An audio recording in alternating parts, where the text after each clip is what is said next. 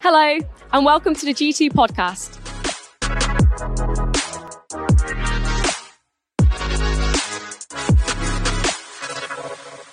So we're going to kick straight off by diving into our passage. So if you've got a Bible with you, or if there's one on your table, grab it for me. We are looking at Philippians 1, and we're going from 18a to 26. Yes, and I will continue to rejoice, for I know that through your prayers and God's provision of the Spirit of Jesus Christ, what has happened to me will turn out for my deliverance. I eagerly expect and hope that I will in no way be ashamed, but will have sufficient courage so that now, as always, Christ will be exalted in my body, whether by life or by death. For to me, to live is Christ, and to die is gain.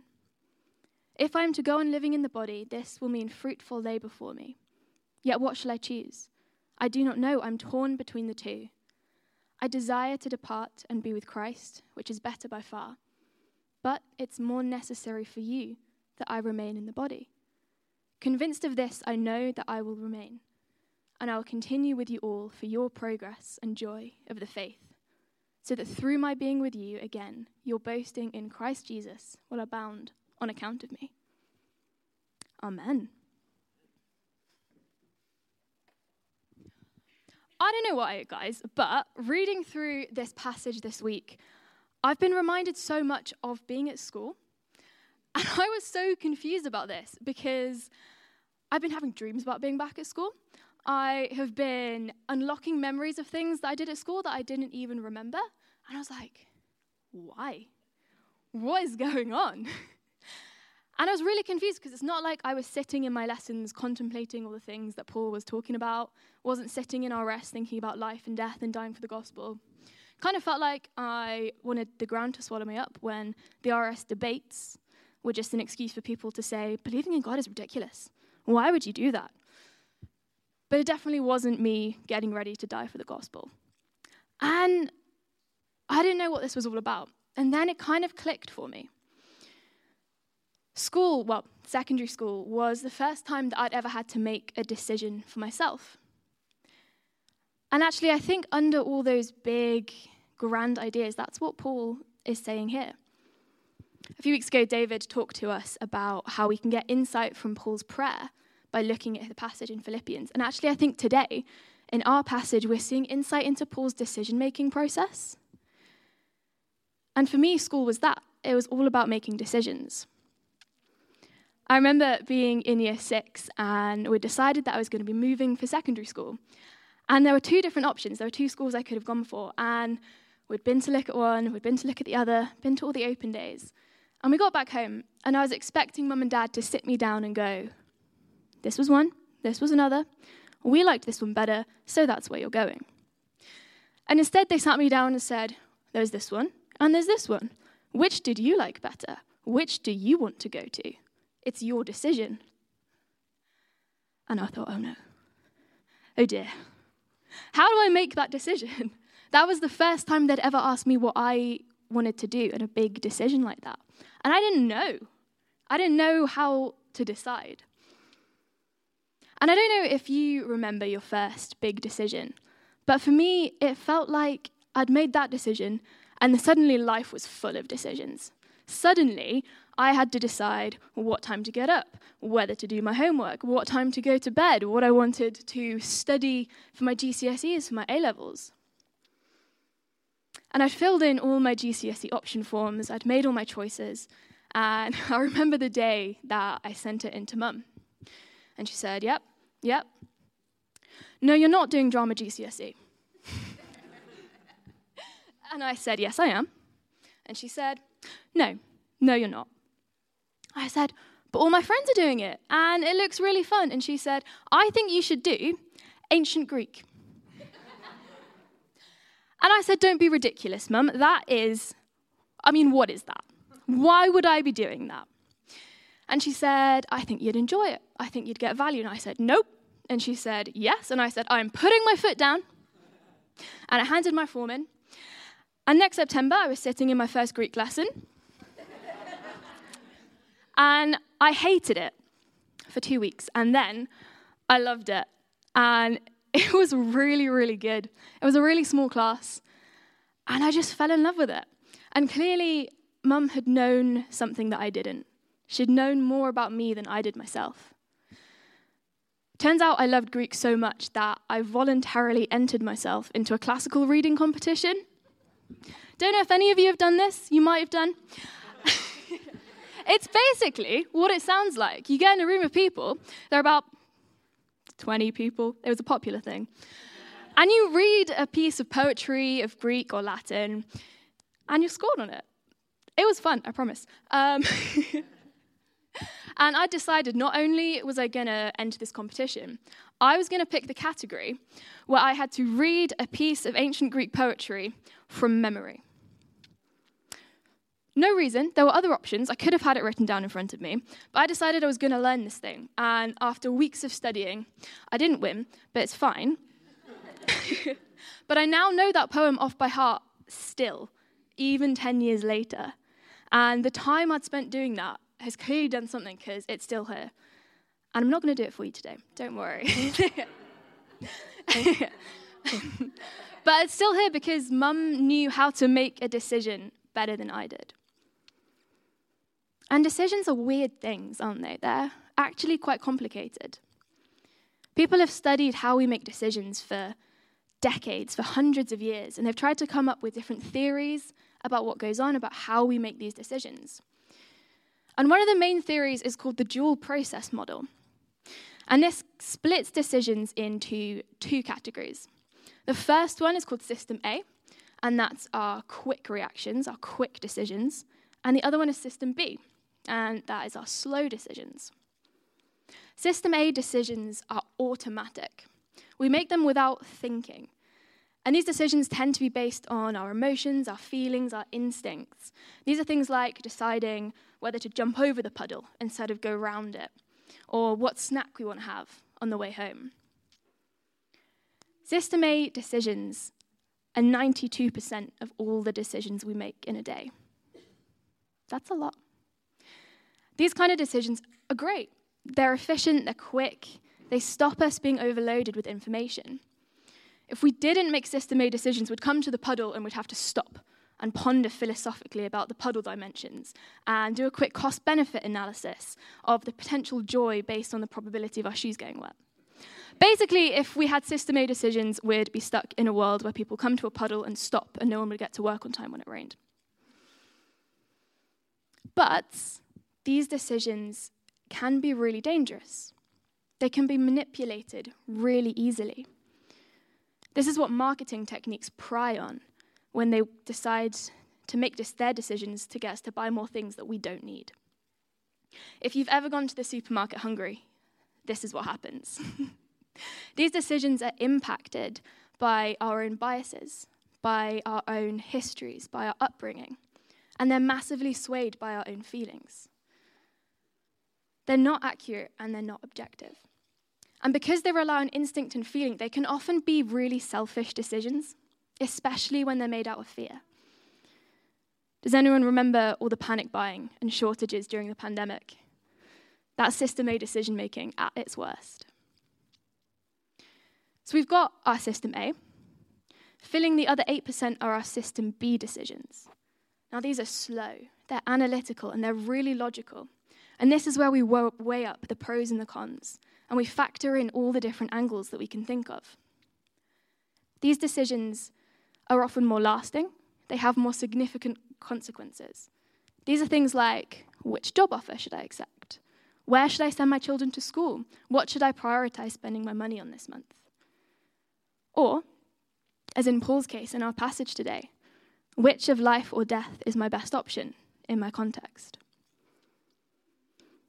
Paul's thinking follows a really logical System B decision-making process.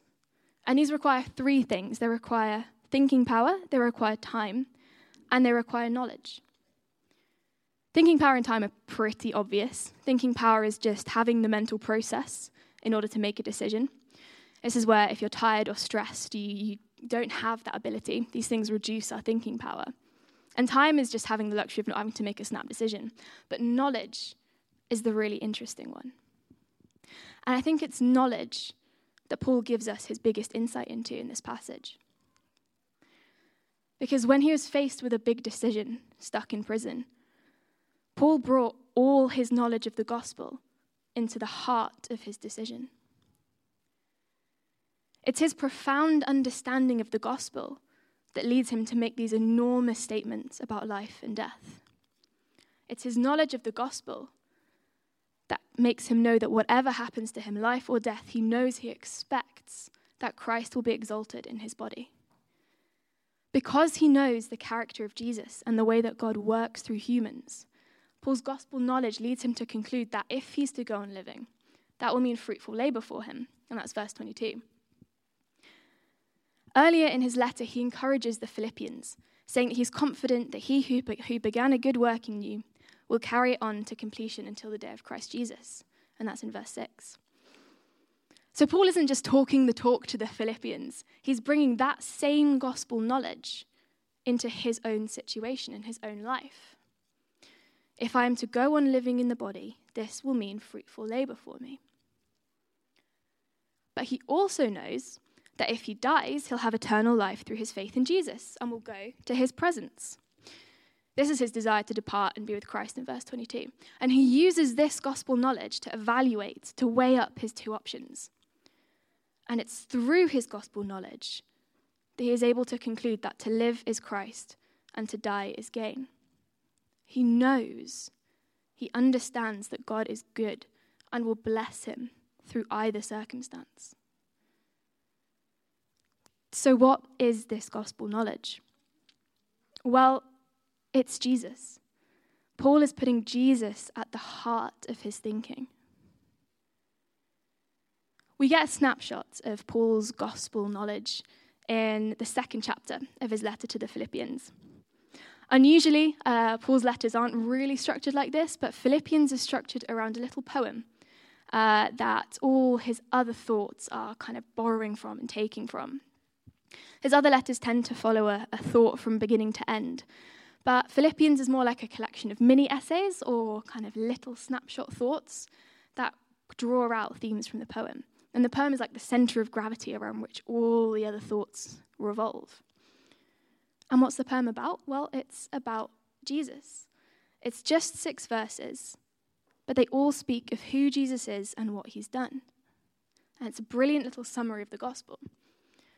Paul says, in your relationships with one another, have the same mindset as Christ Jesus. And this is where the poem begins. Who, being in very nature God, did not consider equality with God something to be used to his own advantage.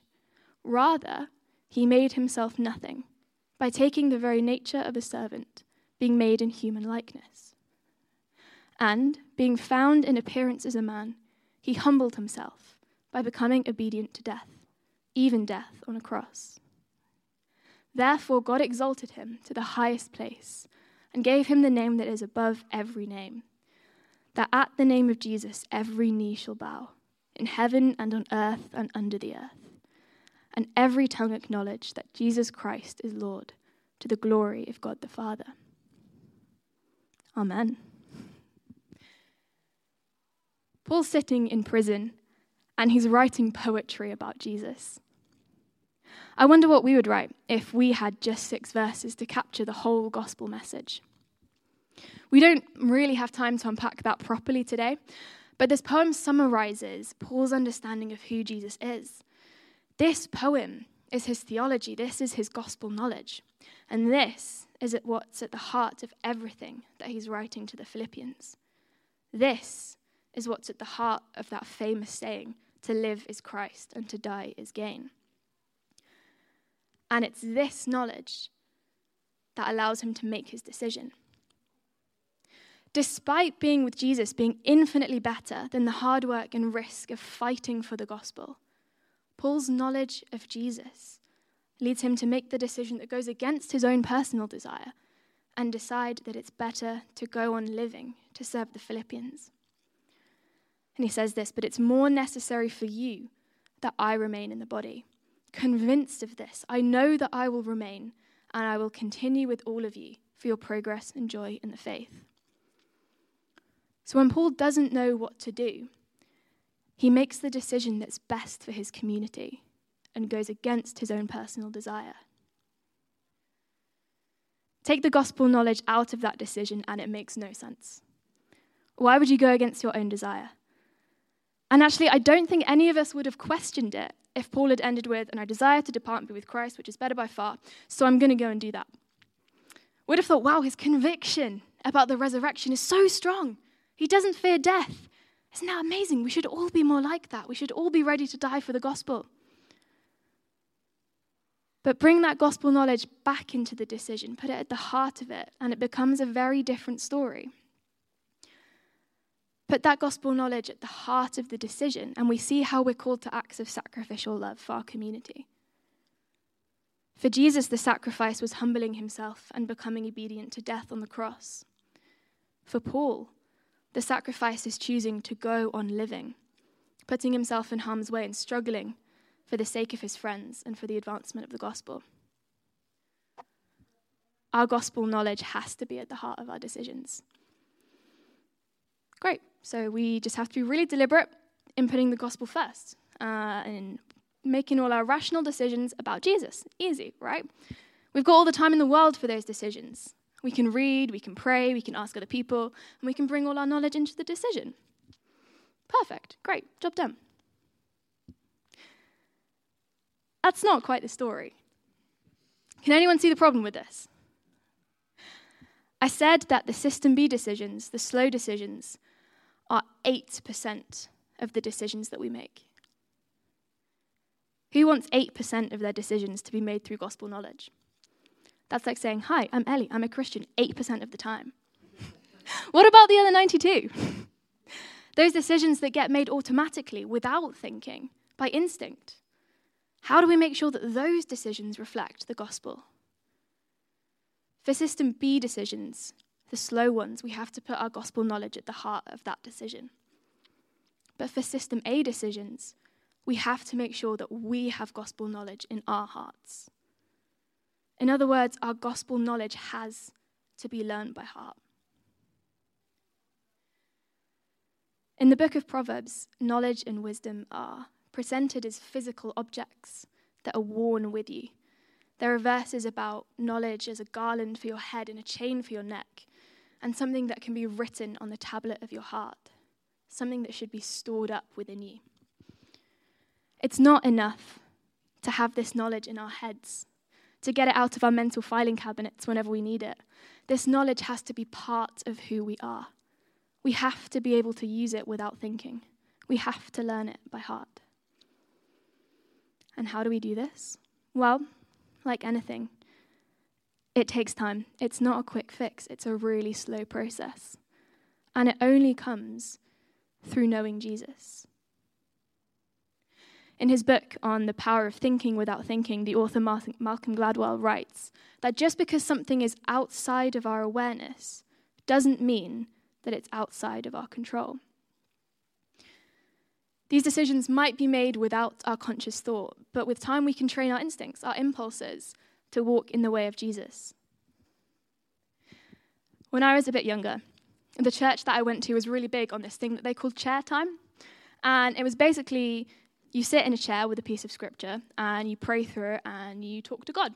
It was a bit like what they do on the Lectio 365 app, if any of you have that kind of guided praying through of scripture. And the rule was you had to do it in a chair. It couldn't be something that you did lying in bed just before you go to sleep. And to be really honest, I never really saw the point.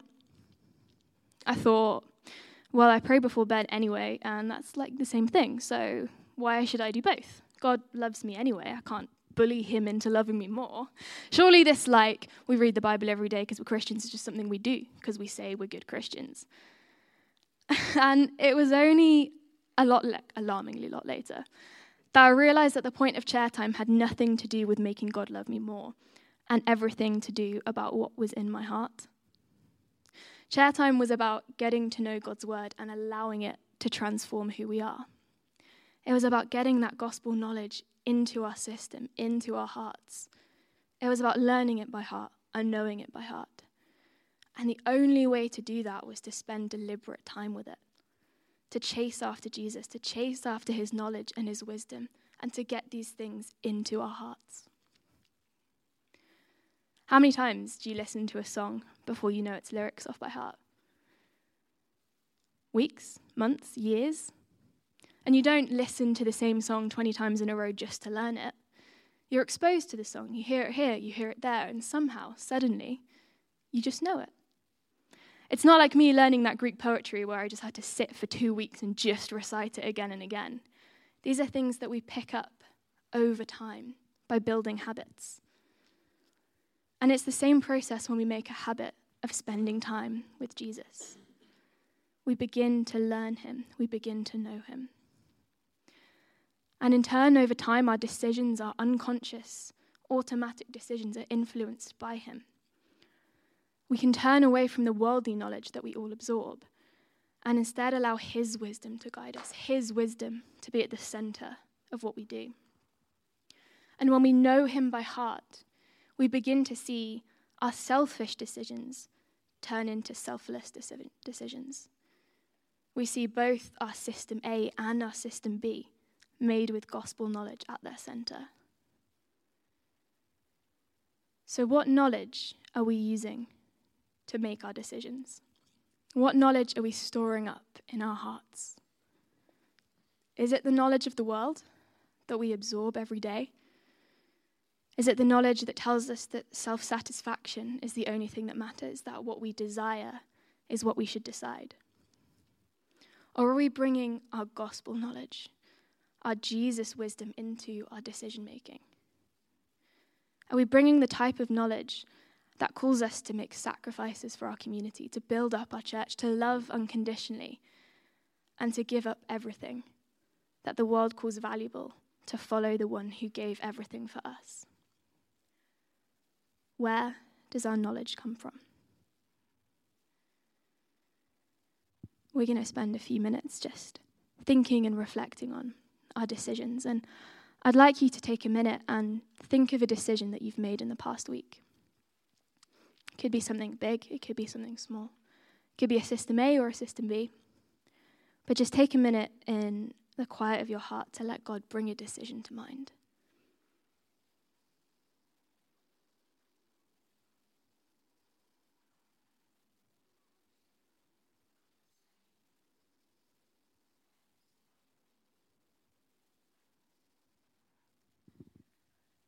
Maybe it's a decision that you feel great about. Maybe it's a decision you regret, you'd wish you'd made differently. I want you to think about how you made that decision. What knowledge was at the heart of it?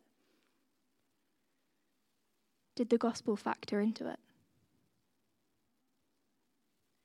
Was it a decision that strengthened the people around you? Or was it a decision that strengthened your own desire?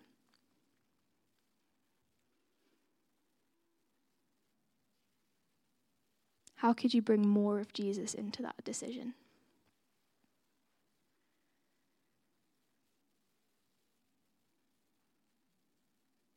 How can you retrain your instincts to walk in the way of Jesus?